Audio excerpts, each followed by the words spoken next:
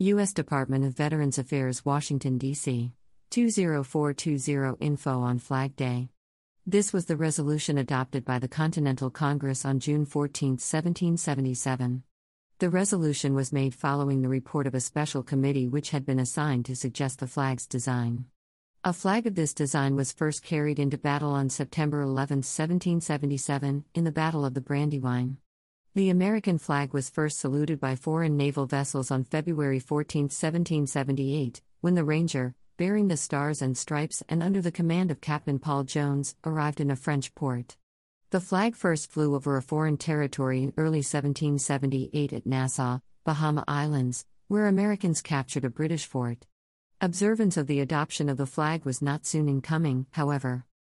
Although there are many claims to the first official observance of Flag Day, all but one took place more than an entire century after the flag's adoption in 1777. He first claim was from a Hartford, Connecticut, celebration during the first summer of 1861. In the late 1800s, schools all over the United States held Flag Day programs to contribute to the Americanization of immigrant children, and the observance caught on with individual communities. The most recognized claim, however, comes from New York. On June 14, 1889, Professor George Bolch, principal of a free kindergarten for the poor of New York City, had his school hold patriotic ceremonies to observe the anniversary of the Flag Day resolution. This initiative attracted attention from the State Department of Education, which arranged to have the day observed in all public schools thereafter. Soon the state legislature passed a law making it the responsibility of the state superintendent of public schools to ensure that schools hold observances for Lincoln's birthday, Washington's birthday, Memorial Day, and Flag Day. In 1897, the governor of New York ordered the displaying of the flag over all public buildings in the state, an observance considered by some to be the first official recognition of the anniversary of the adoption of the flag outside of schools. Another claim comes from Philadelphia.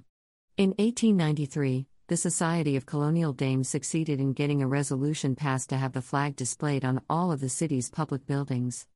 Elizabeth Duane Gillespie, a direct descendant of Benjamin Franklin and the president of the Colonial Dames of Pennsylvania, that same year tried to get the city to call June 14 Flag Day.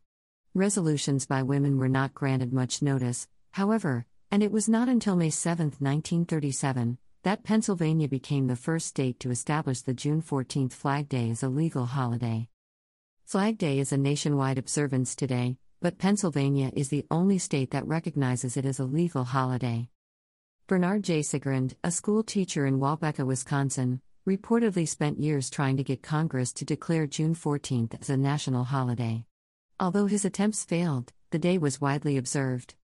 Father of Flag Day honors have been given to William T. Kerr, who was credited with founding the American Flag Day Association in 1888 while still a schoolboy in Pittsburgh, Pennsylvania. Both President Wilson, in 1916, and President Coolidge, in 1927, issued proclamations asking for June 14 to be observed as the National Flag Day.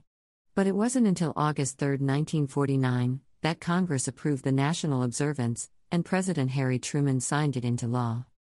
As believers, aren't you glad that Jesus is your banner? His banner over us is love. Psalm 2-4 He brought me to the banqueting house, and his banner over me was love. He established this nation for us to live in with peace, prosperity, love, joy, and abundance. America is a land of great abundance. It is up to us to make sure that it is distributed to all who are in need. Leave no stone unturned, no corner unchecked. Let's share the love of Jesus and help others who are in the need of help. Make sure that everyone has a meal and a place to rest their heads. As the Word of God tells us, let us reason together. Isa 1:18 Come now, and let us reason together, saith the Lord, though your sins be as scarlet, they shall be as white as snow, though they be red like crimson, they shall be as wool.